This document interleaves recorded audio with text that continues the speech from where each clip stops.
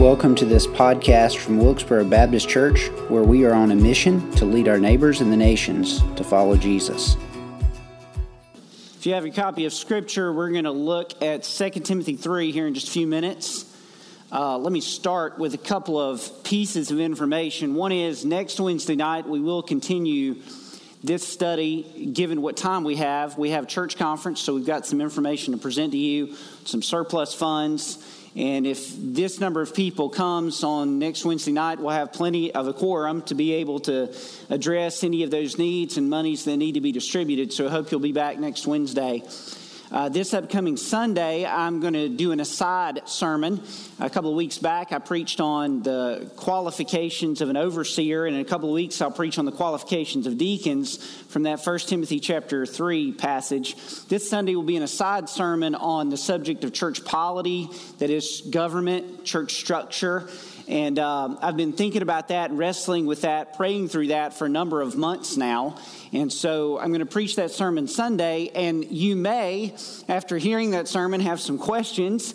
And what in the world is Pastor talking about, and what does that mean? And so what I want you to do is, if you're here Sunday and you're listening to that, or if you're away Sunday and you're listening and you hear what in the world is that about, write those questions down. We're going to try to answer some of those questions in this format next week. So part of next week and part of what we're trying to do with this class is create some informality in our conversation so that if there are some questions that are raised, we can deal with that. One other thing I'm going to do, I haven't gotten this far yet, is I'm going to print out an outline for what we're going to try to do week by week in this particular course. There is an intentionality to what we're doing. If you were to follow a Christian theology textbook, many of them, if not most of them, start with the doctrine of revelation, which is what we're in. We're going to deal tonight with the doctrine of inspiration, which is a specific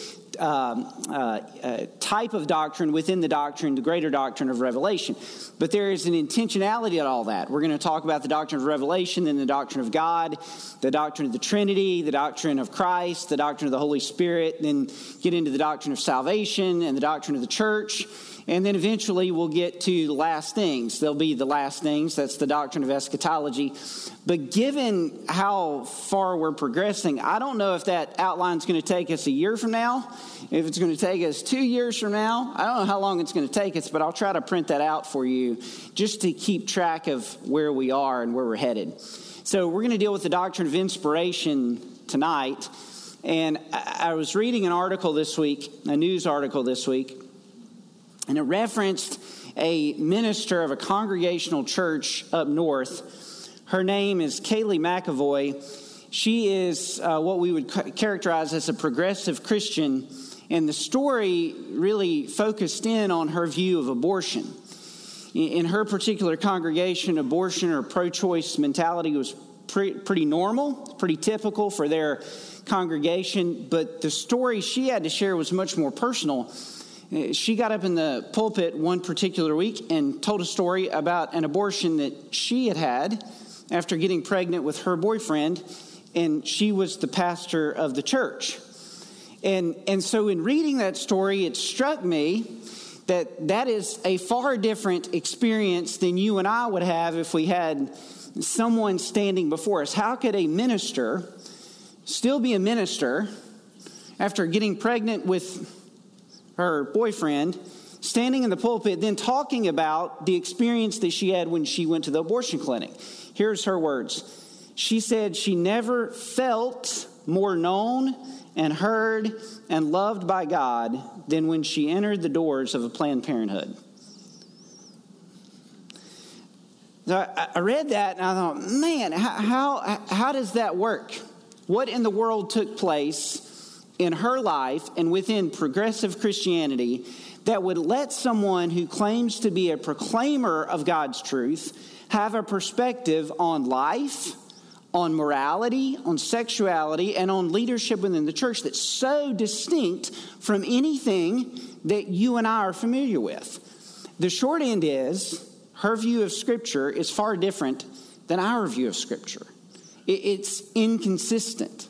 It doesn't track forward with what God says about himself. Now, last week what we did, we talked about the fact that the Bible we have from Genesis to Revelation is a Bible that we can count on from canon and manuscripts. The text that we're working with is the same text for the most part, truth after truth, doctrine after doctrine, specific after specific, that the original readers had of the New Testament and the Old Testament. What we're going to do with the doctrine of inspiration is answer the question, so what is the text that we have? What is the Bible? What does the Bible claim for itself? What is it? And really what we need to do is look at the book of 2 Timothy for what Paul says about Scripture. So let's just read verse 16. Paul says, all Scripture is breathed out by God and profitable for teaching, for reproof, for correction, and for training in righteousness. What is the doctrine of inspiration? Now, if you want to read some other passages of Scripture that are connected to this idea and this theme, I've given you some other scriptures that highlight different aspects of the doctrine of inspiration or the authority of Scripture. You're welcome to read those on your own. But what is it that Paul is trying to say in this particular text? Well, let me put it this way. Our entire Christian faith, everything we do, whether it's our practice or whether it's our belief, whether it's our doctrine or whether it's our devotion, all of it turns on whether or not the Bible is what it claims to be. You can even go as far as to say this. Our devotion to Christ is based on whether or not we believe that Scripture is what God says it is. For example, if you look in 2 Corinthians chapter 11, Paul said this to the church. He said, but I'm afraid that as the serpent deceived Eve by his cunning, your thoughts will be led astray from a sincere and pure devotion to Christ. He was saying to the church, listen, you're being led astray. You're not devoting yourself to Christ as you ought to. And why? Because the enemy has deceived you. Well, how had the enemy deceived? For someone comes and proclaims another Jesus than the one we proclaimed, or if you received a different spirit than the one you received, or if you accept a different gospel than the one you accepted. Essentially, what Paul is saying is this: the enemy has shifted you away from devotion to Christ. And he used the illustration of exactly how the enemy deceived Eve all the way back in the Garden of Eden. What did the enemy say in the Garden of Eden? Do you remember his first words to Eve? Has God said? The distraction, the distortion of anything to do with biblical Christianity always comes back to, or almost always comes back to, a questioning of whether this is what it claims to be. If this is not God's word, then we're not responsible for it. But if it is God's word, then we are very responsible for it. So what does the Bible claim about itself? Well, Paul says all Scripture is given by inspiration of God. Some might say that, hold on a second, what Paul's talking about is the Old Testament Scripture. That's what he's talking about. All Scripture, all the writings are by inspiration of God. Well, that would be true. In a very practical sense, I think Paul had in mind the Old Testament, Genesis to Malachi. But there's more included in that understanding because Paul is going to, in other places, quote from both the Old and New Testament and call it Scripture. For example, in 1 Timothy 5:18, Paul writes, the Scripture says, you shall not muzzle an ox when it treads out the grain, and the laborer is deserving of his wages. He makes two quotes of two different places, but calling both Scripture. The first one comes from Deuteronomy chapter 25, verse 4, you shall not muzzle an ox when it's treading out grain. But the second one comes from a New Testament text, Luke chapter 10, verse 7, where Jesus had said, the laborer deserves his wages. So let me just say this real clearly. Paul in 1 Timothy 5, before he wrote 2 Timothy, Paul in 1 Timothy 5 had quoted Luke and the Old Testament, calling both Scripture. So I think by extension, one of the things Paul's doing in 2 Timothy, and one of the things we can take from this is when Paul says all Scripture, he means all Scripture, Genesis to Revelation. All of it is, the claim of Scripture is that it is God-breathed, that it comes from God.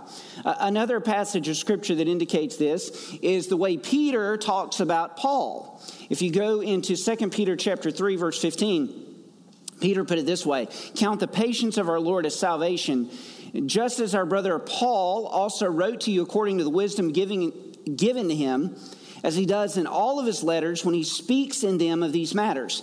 There are some things in them, and this is really encouraging for us. Peter says there are some things in Paul's letters that are hard to understand. Anybody read Romans 9 lately?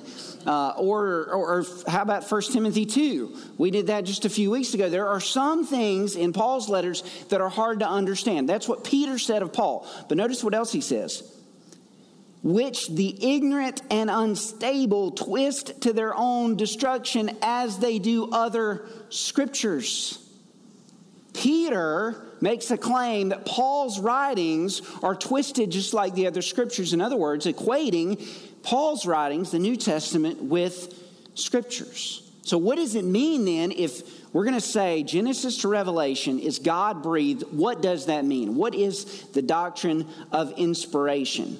Well, let me give you 5 theories of inspiration that have come out over the years by theologians, teachers, pastors. As what do we mean by this word inspiration? Literally, it means God-breathed. So the first theory is this: intuition. Intuition. That is one theory of inspiration. This is that the authors had a high degree of insight. In this theory, inspiration is essentially based on the natural abilities or genius of the Bible writer. So intuition is this idea that God sort of orchestrated brilliant men in certain ways to be able to write the text of Scripture. That's one theory of inspiration. Here's a second theory of inspiration. That would be illumination. This is where the Holy Spirit heightened the author's experiences and insights. In this theory, the illumination of the Holy Spirit is different only in degree and not in kind from the Holy Spirit's work in all believers. This essentially would equate inspiration if you track forward in an illustration sense. John Newton wrote a hymn that is meaningful to us all, Amazing Grace. Right? That hymn has probably done as much for any of us spiritually as any piece of music has done for anyone through the course of human history. It is inspired. I think it's safe for us to be able to say that. God-breathed, maybe not, but inspired in the sense of the word that it is that God was working with Newton and he wrote something that's true according to Scripture and it moves us. And the reality is, if we use inspiration in that sense, there are many writers that have written inspired works, secular and Christian. There are writers, musicians, artists who have done things that we would use the word, they're inspired. Illumination is that sense. The sense of illumination is the idea that someone just has a unique connection with God in a way that the Scriptures are, they wrote it in an illuminated fashion. That's another theory of inspiration. Let me give you a third theory of inspiration. It's called the dynamic theory of inspiration. This is combined the divine and human elements in the writing of Scripture. In this theory, the writer's personal characteristics came through in cooperation with the Spirit's guidance. So this basically articulates that the writers of Scripture, whether it was Moses using his educational background from Egypt, or maybe it was Amos in his prophetic background and his situation there in the Old Testament, used those along with a special empowerment, a dynamic empowerment from the Holy Spirit, and that's what we have in the pages of Scripture. That is theory number 4. Let me give you theory number 5.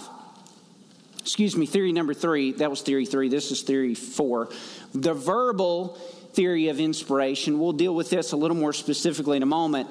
But this is essentially the Holy Spirit guided the thoughts and the writers to pen specific words. This theory has also been called the plenary verbal inspiration theory. I'll come back to that in a second. Reflecting the idea that every word of the original autographs was inspired by God. Just to give you a heads up, this is the theory I hold, and I'll explain that in just a moment. Let me give you theory number 5. That's the dictation theory. This is the theory that is most often cast back at Christians, evangelicals who hold to the divine inspiration of Scripture as, hold on a second, if this is what you mean, then this is just weird. The dictation theory is this, that God dictated the pages of Scripture, every word. In other words, the Holy Spirit in some fashion was sitting on the shoulder of the writer of Scripture, telling Matthew what to write and telling Mark what to write and telling Moses what to write. And to be fair, there are some places in Scripture where that is exactly the case, where God is speaking in a vision format, or God is speaking in a personal format. Think of Jesus in his words in the New Testament. He's speaking, and so those words are written down. That is dictation. But dictation, in the strongest sense, in this particular theory, is that every word of Scripture is dictated by God in some direct fashion through every Bible writer. That's the dictation theory. So what do we do with these theories? Which one do we accept? Well, it appears to me that the intuition and illumination theories are problematic because here's where they leave us. They leave the Scripture open to error. While we're not going to get into the details of this tonight because we just won't have time, I'm going to talk in the coming weeks about the doctrine of inerrancy. The doctrine of inerrancy says that Scriptures in their original autographs are without error. In other words, they cannot include error because if they're from the mouth of God who cannot lie, and we'll get into the text in Scriptures where we make that case, then the Bible can't be with error. If Scriptures are God-breathed, if they come from the mouth of God, like this text argues, then I believe we need to hold to the doctrine of inerrancy. Intuition and illumination open up the doors for essentially us to be able to look at Scripture and say, well, Moses was illuminated but not illuminated enough, or this gospel writer had some intuition but he may have been wrong about this issue. And that's the way many of the higher critics of the New Testament and of Scripture kind of get at some of the things that they don't like in the text of Scripture. That's essentially how you can argue that the Bible has errors if you have an inspiration theory or theory of inspiration that doesn't adequately account for the text as God gave it. I also have an issue with the dictation theory because I just don't think that's normative. I don't think that's the way that God spoke the majority of the words of the Old and New Testament into being. Because when you read the New Testament and the Old Testament, you see the characteristics, the demeanor, the personality of the writer come through in the text. It's not as if there is a single author in the sense it's only God coming through the text. God does come through the text because it is Him breathing through, but He does so using Jeremiah's sense of sorrow and sadness, as we read when we worked through the book of Jeremiah. I mean, Jeremiah struggled and he shared his struggles. You see the brilliance of someone like Moses putting together the first 5 books of the Bible. That comes through in the text. You see the compassion of someone like Mark, who is interested in people understanding who Jesus was. It comes through in the text. You see the brashness of someone like Peter, or you see the boldness of someone like Paul. In other words, dictation doesn't adequately account for the personality of the writers in the text. The dynamic theory gets a little closer at that, and I know some folks that hold that as the theory of inspiration, but for me, I believe that the verbal plenary theory of inspiration is the one we ought to hold, and here are some reasons why. Let me give you 3 Greek words and their definitions. They're on the sheet in front of you. Pasa, that's all. That's all. All Scripture.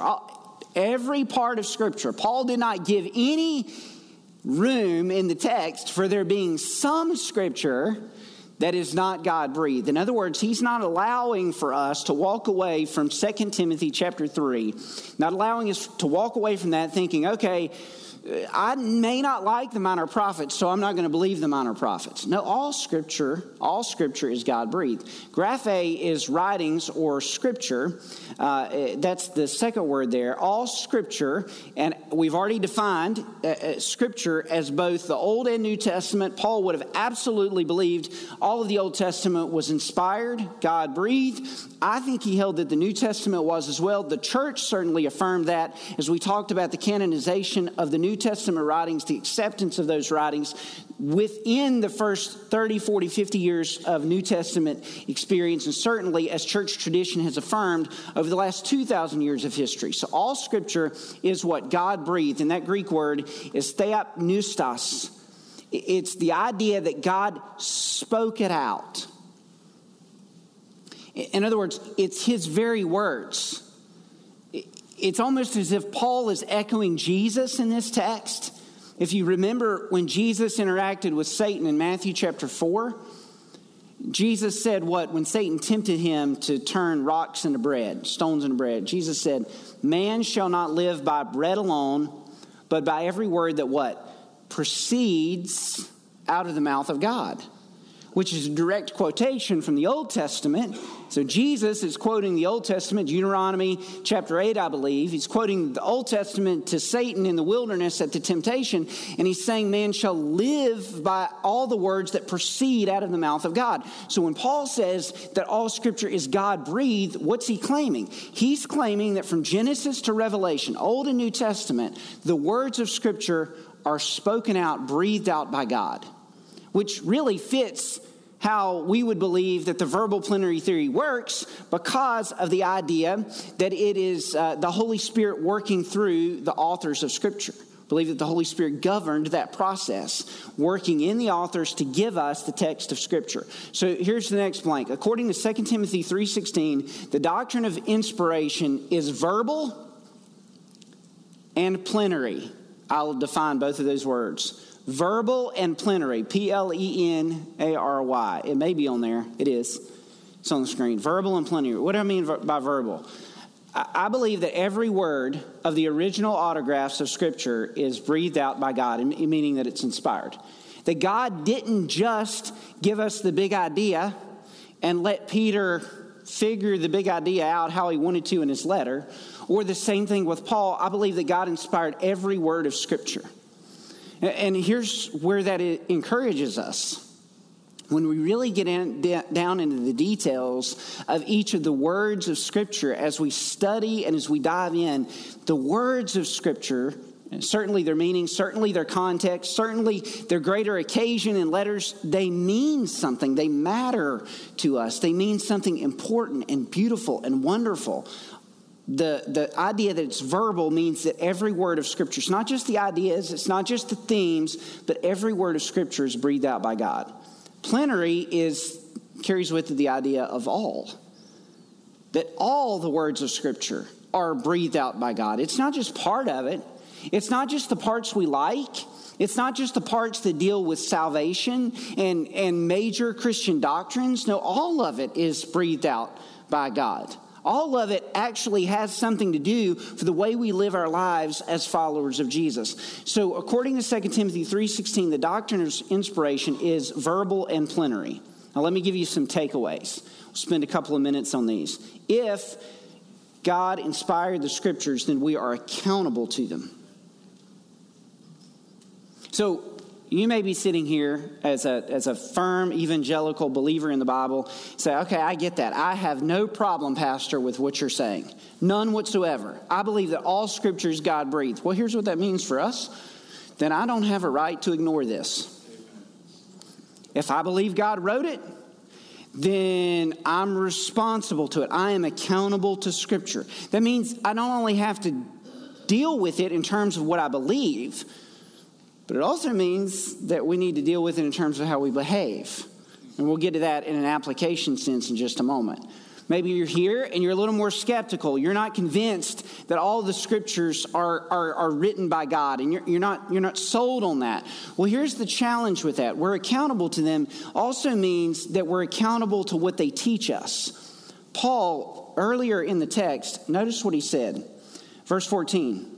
To Timothy, but as for you, continue in what you have learned and firmly believed, knowing from whom you have learned it, and how from childhood you have been acquainted with the sacred writings, that's Scripture. Notice this, which are able to make you wise for salvation through faith in Christ Jesus.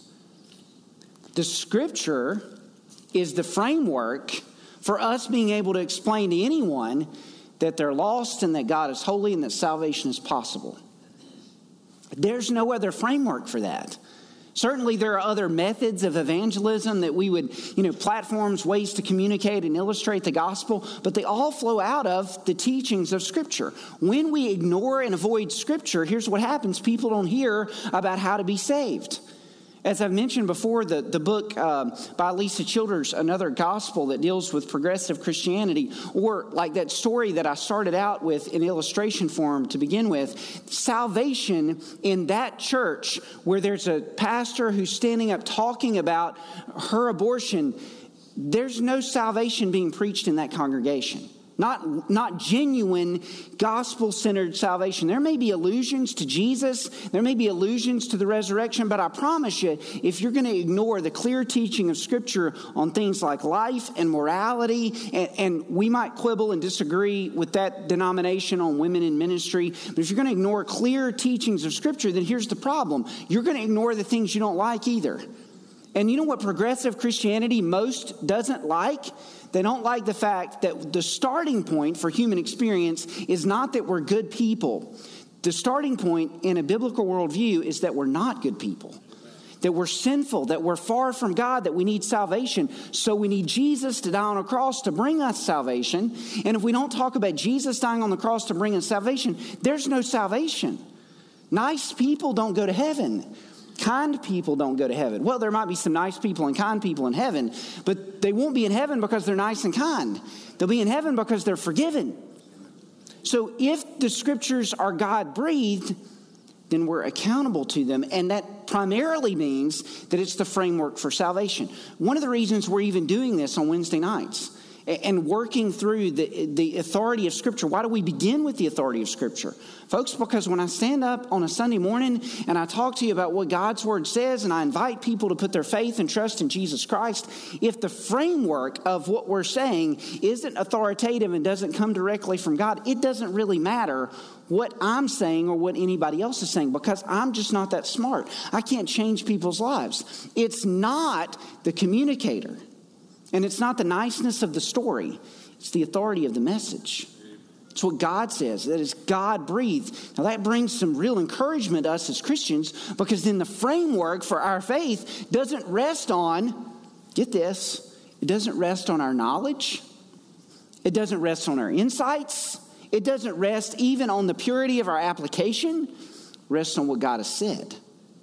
It's on a much firmer foundation than even our faith experience, or even the way that we behave. That's the other thing about that lady, that pastor. Did you catch what she said? I felt more loved by God. Listen, I'm going to tell you something. All of us have experiences of feeling.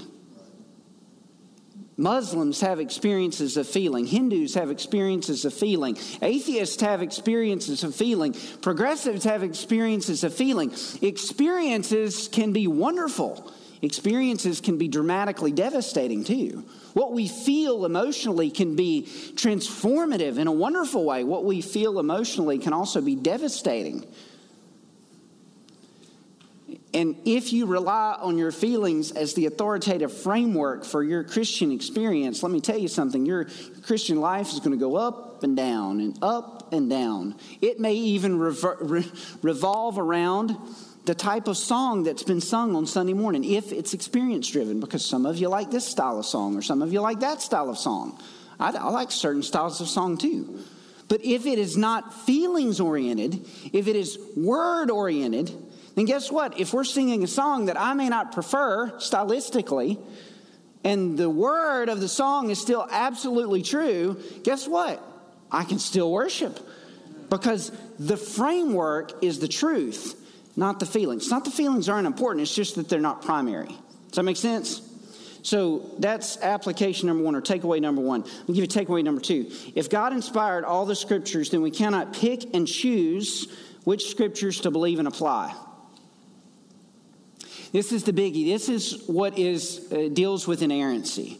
And like I said, we'll come back to that in weeks to come. I'll define it. We'll explain it. I'll show you where this kind of shifts in terms of contemporary culture, in terms of evangelical history, Baptist history, where we have lost inerrancy. Okay, the Bible has errors. Then basically what that means is we People will pick and choose which scriptures they like and what scriptures they don't like. That's the bottom line of that. If God breathed out all the scriptures, then I'm not allowed to go to the text and say, I don't like this one, so I'm going to pull it out. Let me illustrate it this way. Thomas Jefferson, one of our great founding fathers, okay? Fantastic founding father, Enlightenment thinker, major author, primary author of the Declaration of Independence. Do you know how big his Bible was? His Bible was about that big. Because what Thomas Jefferson did as an Enlightenment thinker is he went through all the things in Scripture that he didn't like, or that he didn't agree with, or that he couldn't make sense of, and he cut them out. And he pasted the Bible he liked together. I'm grateful for Thomas Jefferson as a founding father, but I'm not entirely sure I'm going to see him in the future. And that breaks my heart. I mean, it should break our heart, right? Because if you don't believe all of it, you're going to cut out what is related to salvation. You're going to cut out what is related to things that we don't like and don't want to deal with. If you think of contemporary experience, what's going to get cut out in our contemporary culture? Anything that has to do with a biblical view of morality and sexuality. It's just going to be cut out. You forget it. Everything that has to do with that is going to be out of Scripture. Once you take that out of Scripture, then what you're essentially saying to everybody who's living an immoral, unethical, sexual lifestyle is, God approves. He's not going to hold you accountable for that behavior. And here's the reality. If you walk up to God in heaven and say, God, what I did here wasn't sinful, you don't get to make that definition.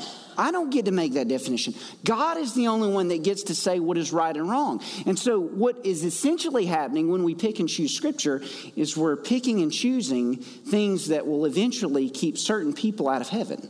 I'm not saying that if there's a struggle with sin, we don't get to go to heaven. I'm saying if we're not willing to deal with and come to God and agree with Him on what is sinful, then we're not going to receive the solution to that sin, which is the gospel of Jesus Christ. So if Scripture's God breathed, we don't get to pick and choose what we believe. Let me give you a final takeaway.